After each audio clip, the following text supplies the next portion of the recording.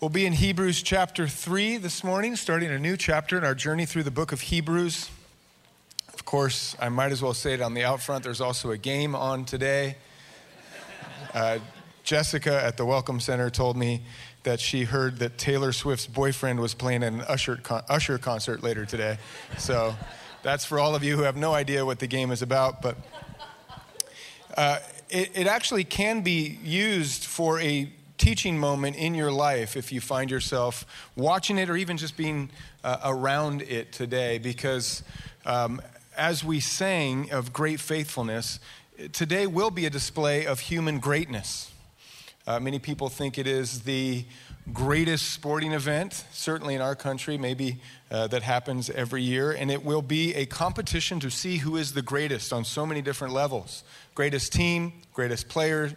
You will maybe have a judgment on the greatest commercial that you see, the greatest food that you eat. And to understand greatness, you have a view of what's happening in the Super Bowl because it's always measured against something else. To understand who the team or player or any other category of greatness is, what you're actually doing is saying it's greater than this. In fact, one of my favorite quotes to come from all of the conversation around the Super Bowl this week was by a comedian who was asked why the Super Bowl is considered to be the greatest game. And he said, I believe that the Super Bowl is the greatest because a bad Super Bowl halftime show is better than any soccer game. Sorry.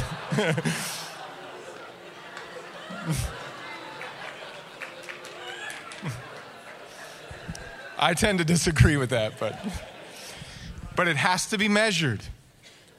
The book of Hebrews, as we have stated over and over and over again, is a book that is declaring the greatness of Jesus by continually comparing him to something else, to someone else.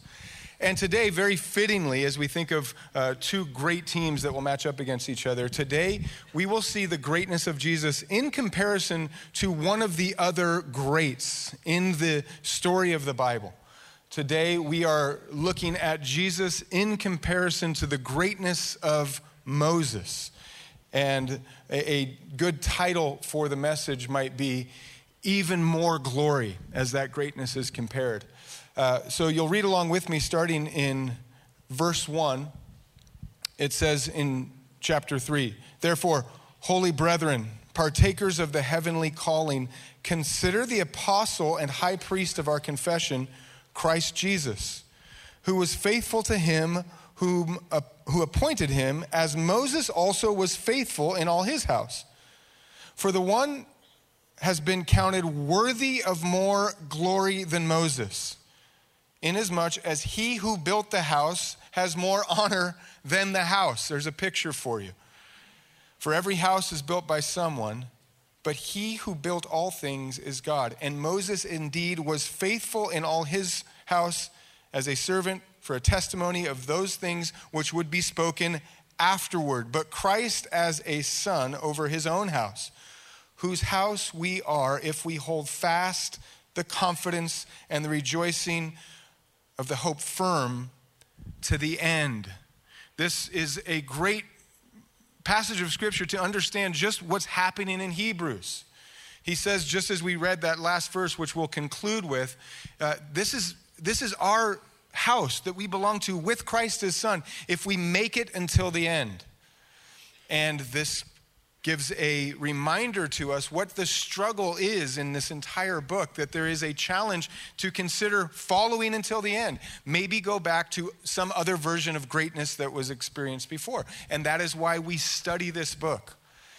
We are all called to endure to the end, and yet there are other versions of who you may follow or what you may look to as your hope and your rejoicing that are less than the greatness of Christ and yet still enticing.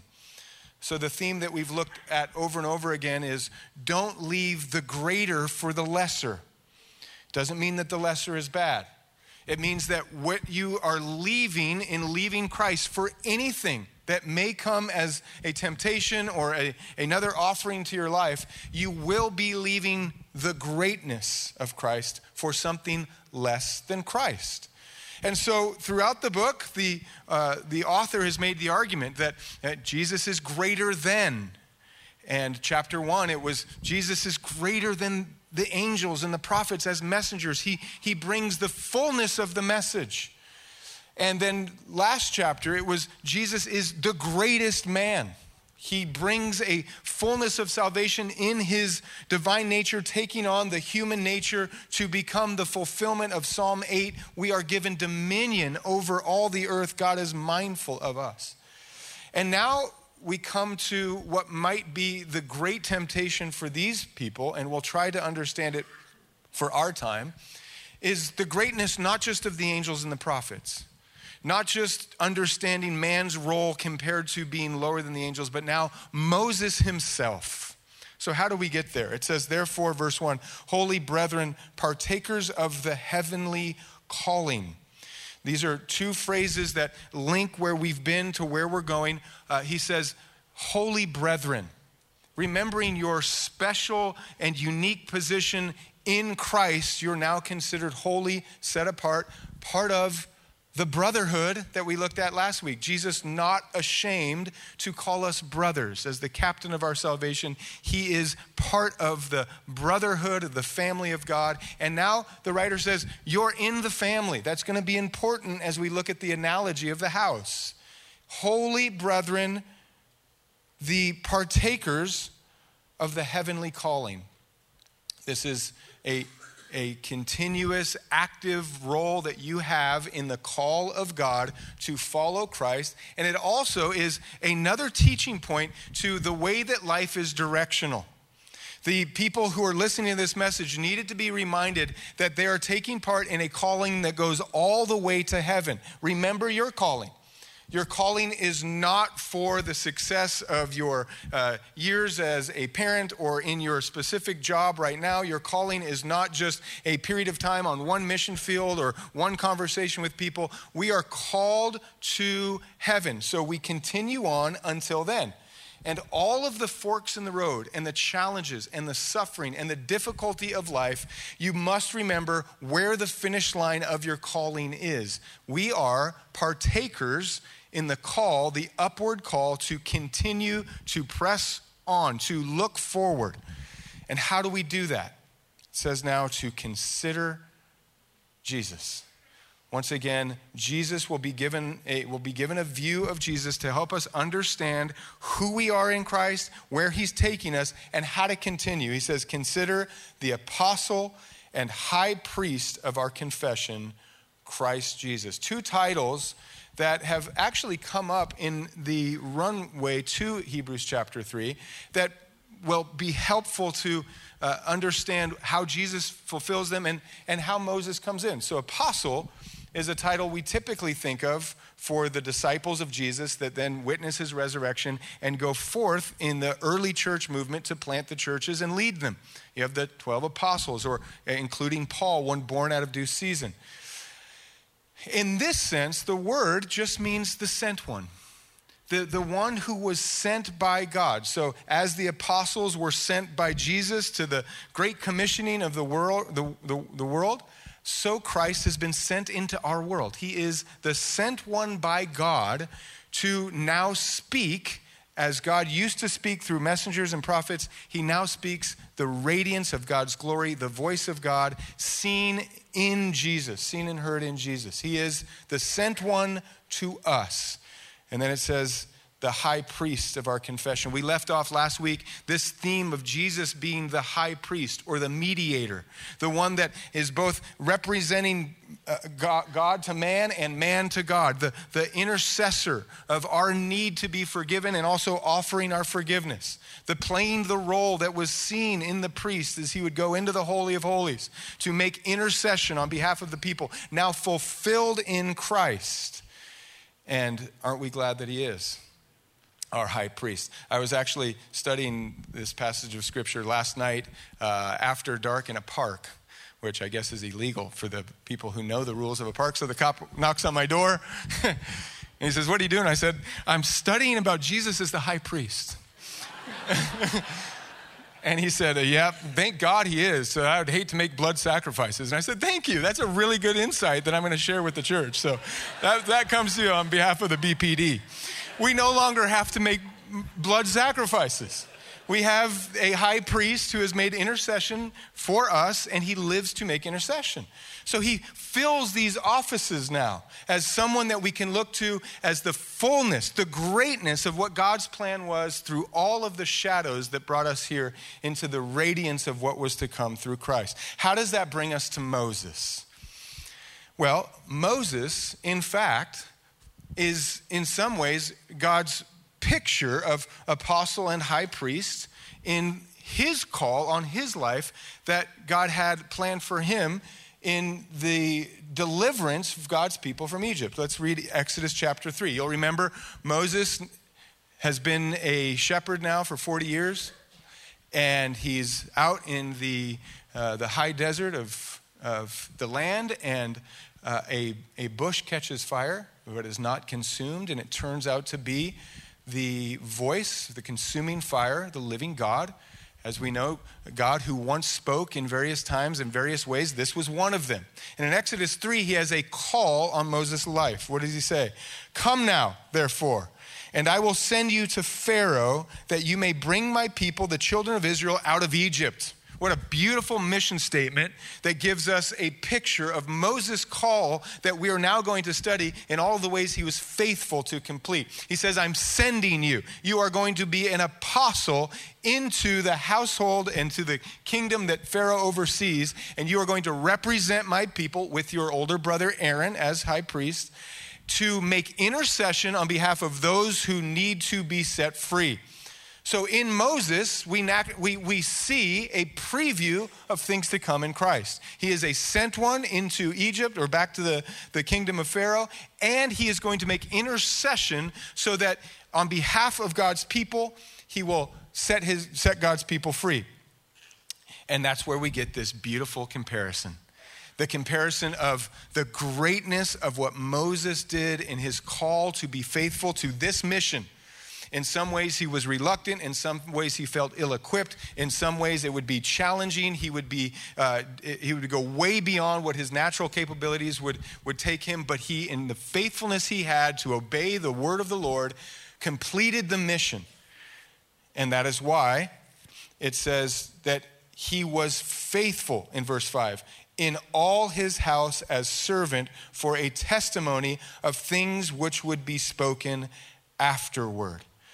But here is the where we started. To understand greatness, you must compare it to previous bits of glory. It says in verse 4, the one, Jesus, has been counted worthy of more glory.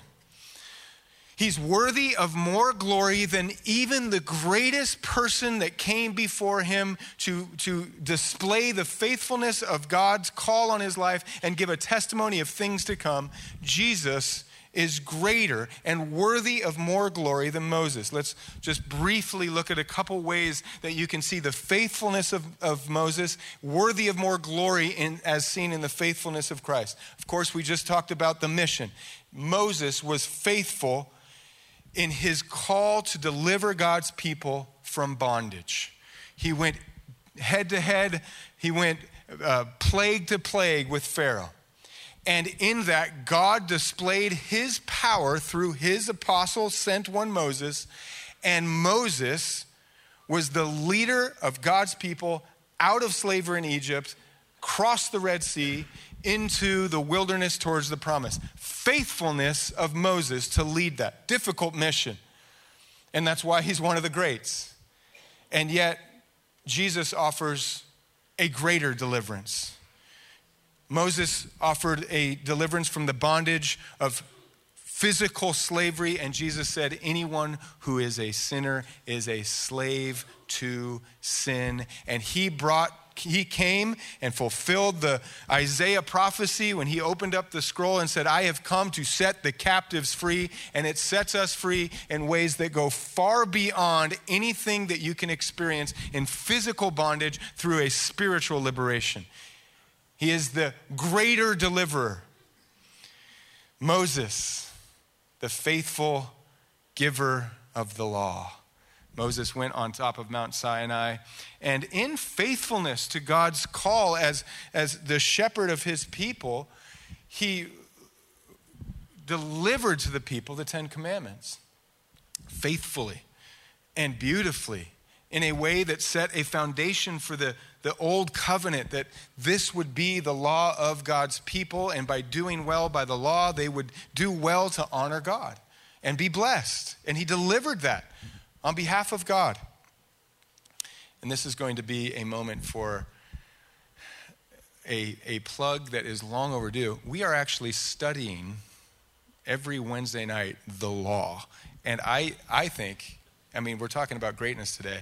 I think what Tom is doing, Tom Velasco, one of our elders, best teacher that most of you have ever heard, and if you've heard him, what he's doing on Wednesday nights to teach through the law is incredible. I told him last Wednesday, this is going to go down as one of the great sermon series of all time. So if you're not doing anything Wednesdays, he left us off with a real cliffhanger. This Wednesday, we're going to learn not to murder.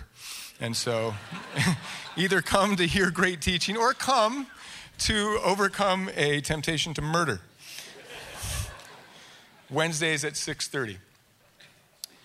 And I emphasize that because, remember, Moses is being honored as faithful in his glory.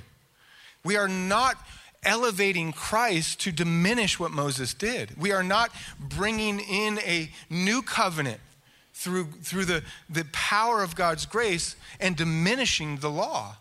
The law was beautiful. The law is beautiful. And Jesus, in his faithfulness, also went on top of a mountain. Had the joy of going to the Mount of Beatitudes in our last year's trip to Israel. And we saw in a similar way, Jesus displaying faithfulness to deliver God's law to the people, to his disciples, in a deeper and in a more spiritual way.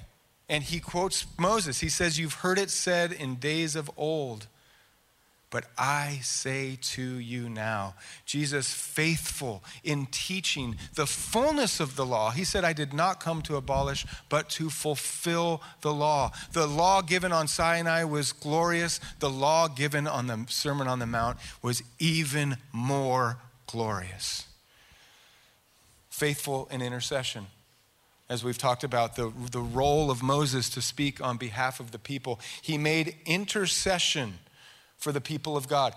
You'll remember specifically a moment of great intercession. Exodus chapter 32. The law has been given. God has given his commandments to his people by which they will be blessed or cursed. And what happens? In just a short amount of time, the people, remembering how worship used to work in Egypt, decided to convince Aaron to make them a golden calf. And while Moses is being faithful to deliver the law to the people are being faithless in worshiping God. And God says, "I'm going to wipe these people out. My wrath is rightfully and justly poured out on these rebellious people that I've chosen for myself." And Moses says, "Wait a minute. What would the Egyptians say? You delivered them out here just to leave them in the desert?" He's interceding. What about the promise you made to Abraham, Isaac, and Jacob that you would multiply the descendants and make them a great nation? You can't. I'm interceding. May your wrath be put aside. And God, as a picture of honoring the role of intercessor, relents. And the people are given grace and mercy. And in the same way, we see the faithfulness of Jesus interceding on our behalf. The run-up to his night when he was betrayed, he's praying, John chapter 17, "Bless them, keep them from the evil one. I and you and you and them, may they be one as we are one." And he's just praying an intercessory blessing on the people that God has given him to disciple and lead and serve. And in his faithful intercession, he pleads as the wrath of God isn't being diverted, but is actually being justly poured out on his own cross. He intercedes on our behalf and says, "Father, forgive them." A greater glory more glorious, more faithful.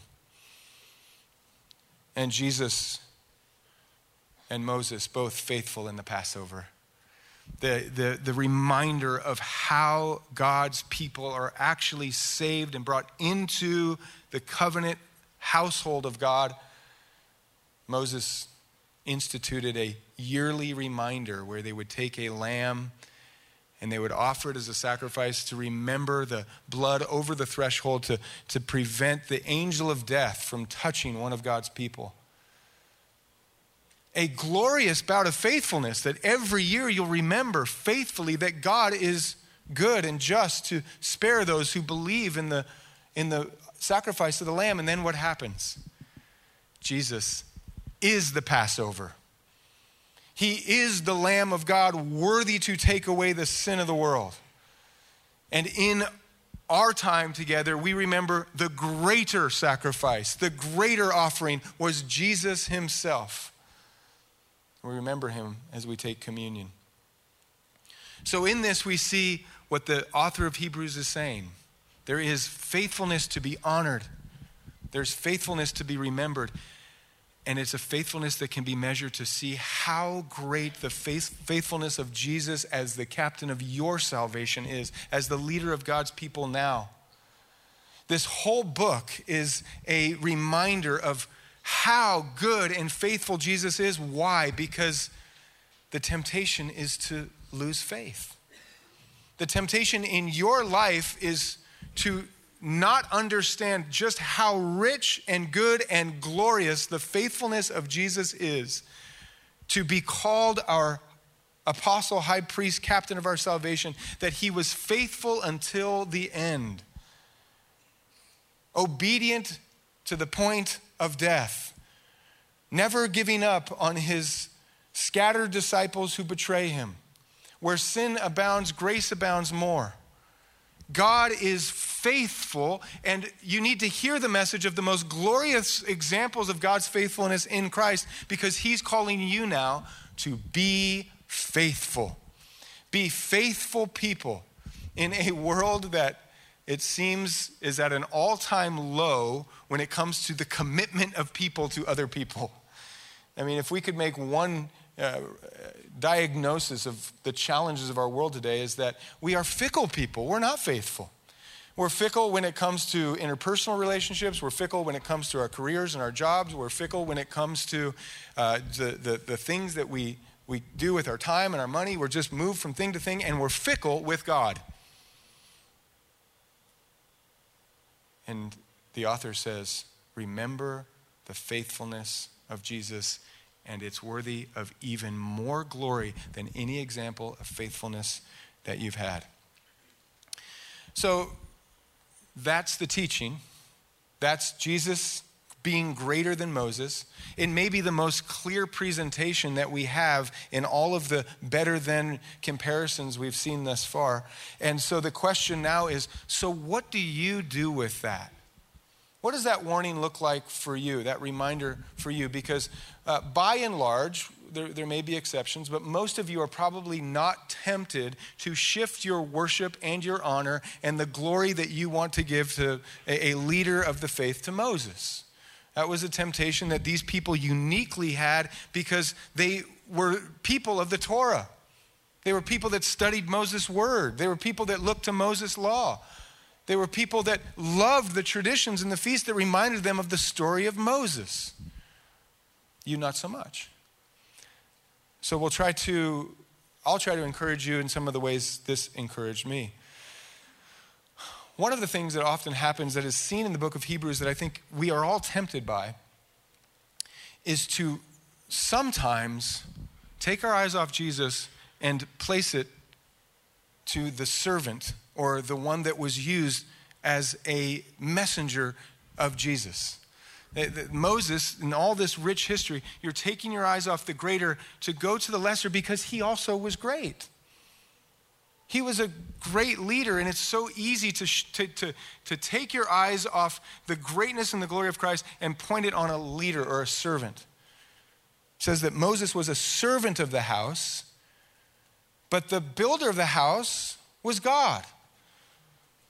And I have to say, the church age that we live in, it seems as though that we so often come to worship God and want to know God through the study of his word, but because it's delivered through the mouths of servants and the talents of musicians, and sometimes the house that people can build and brand and make look so nice that it is so easy to say, I was here for God, but I'm really, really inclined to listen more intently because this person is so great. Just human nature. I mean, today will be an exercise in how easy it is for the human heart to gravitate towards human worship. Whether it's an athlete or a musician or some celebrity that's dating an athlete, whatever it is, we love when humans seem great. And I think one of the ways that God will give us a more clear vision of himself is when we stop looking so intently on his servants. In the theme of football, I'll share this point in a way that maybe will be best served with a hint of comedy, because this actually comes from a comedian. There's a comedian who shares, in parallel to how great and how much we love just drafting our fantasy teams in football. Have you heard of the pastor fantasy draft? It's a great exercise in how silly all of this is. Here's the idea. Each player picks a pastor for their team based on the pastor's strengths, and here are some picks to choose from. Now, these are no pastors that I'll endorse. My whole message is to say, stop looking at pastors so much and start looking unto Jesus. Joel Osteen. Probably the number one pick. As people vote with their feet. His strengths: books in airports, preaches to the largest congregation every week, great looking man, beautiful wife, basically the Tom Brady of preachers. So, Stephen Furtick, the highest applause break per sermon of any white pastor. Jesse Duplantis, he's about to raise $33 million for a new jet. His sermons per week average is about to go through the roof, so his stock is on the rise. Andy Stanley always converts in the red zone, and that is Christian speak for the holidays.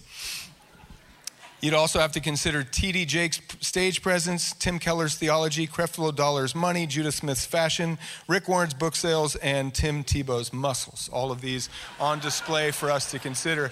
And it's laughable.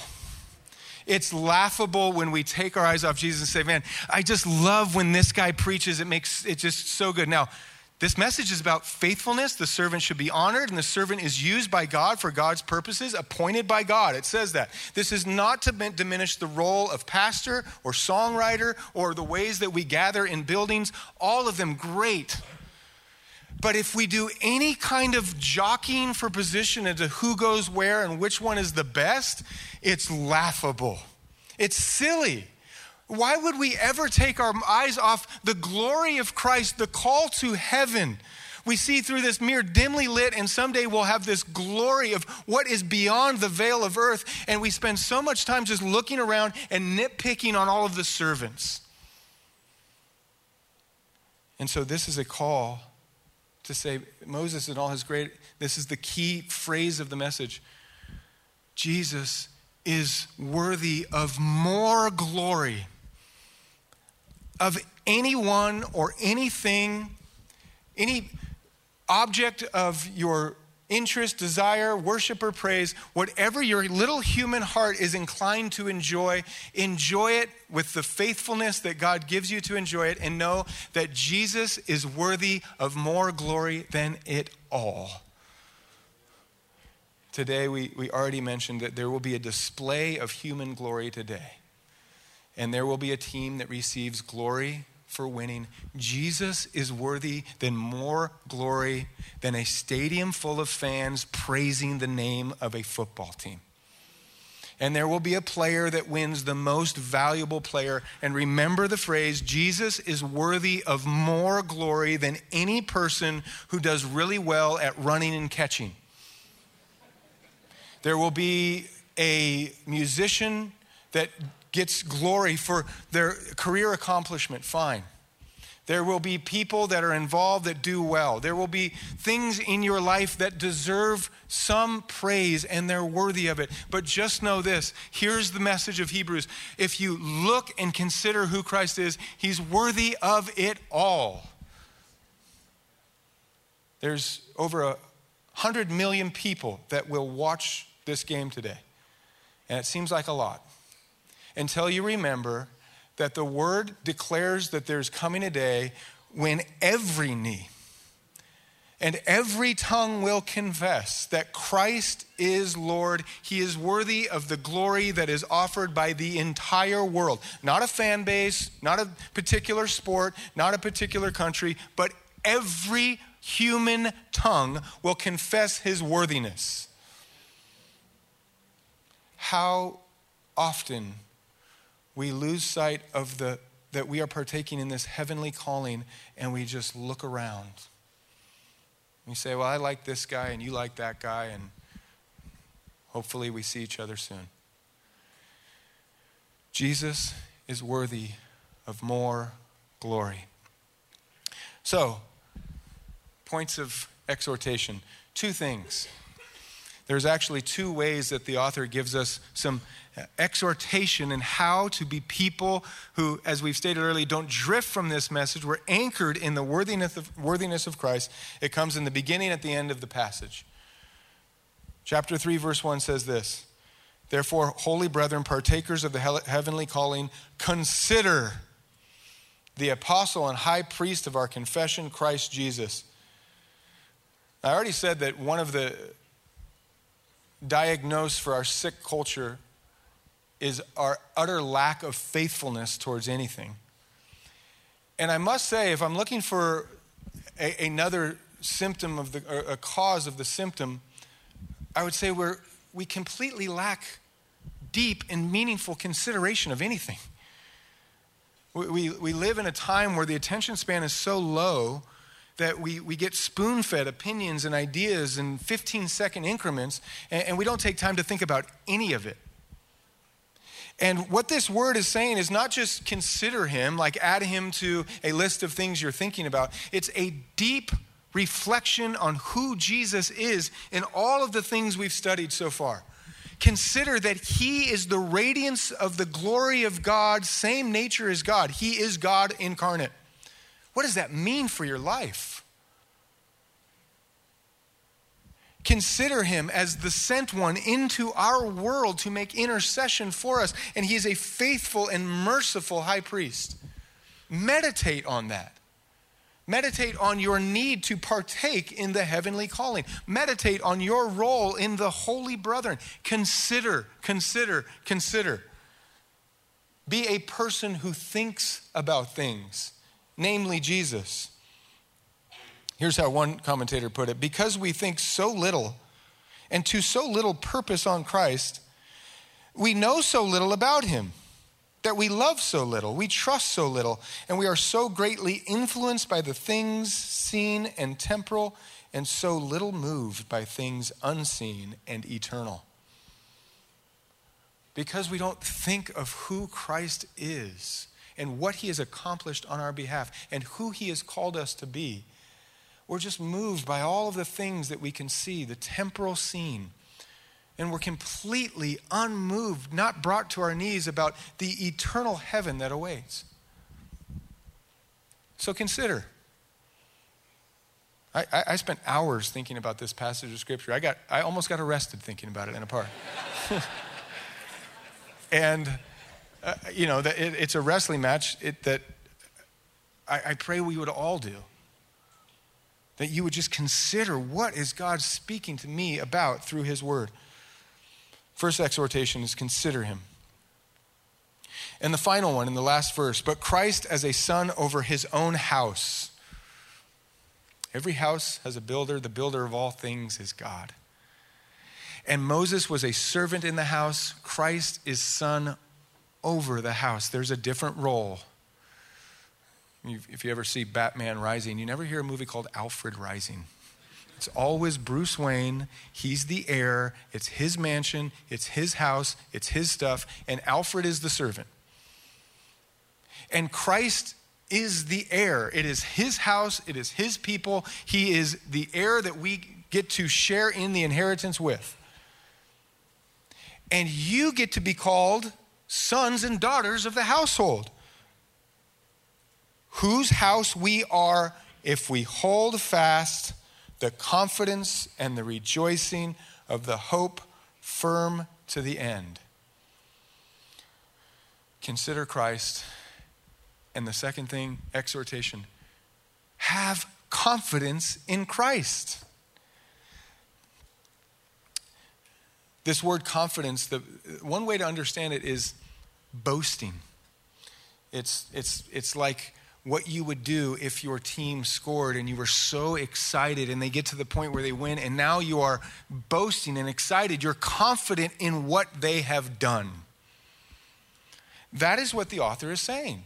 You're in the house. Not because of the law of Moses, by the works of the law, no man will be saved.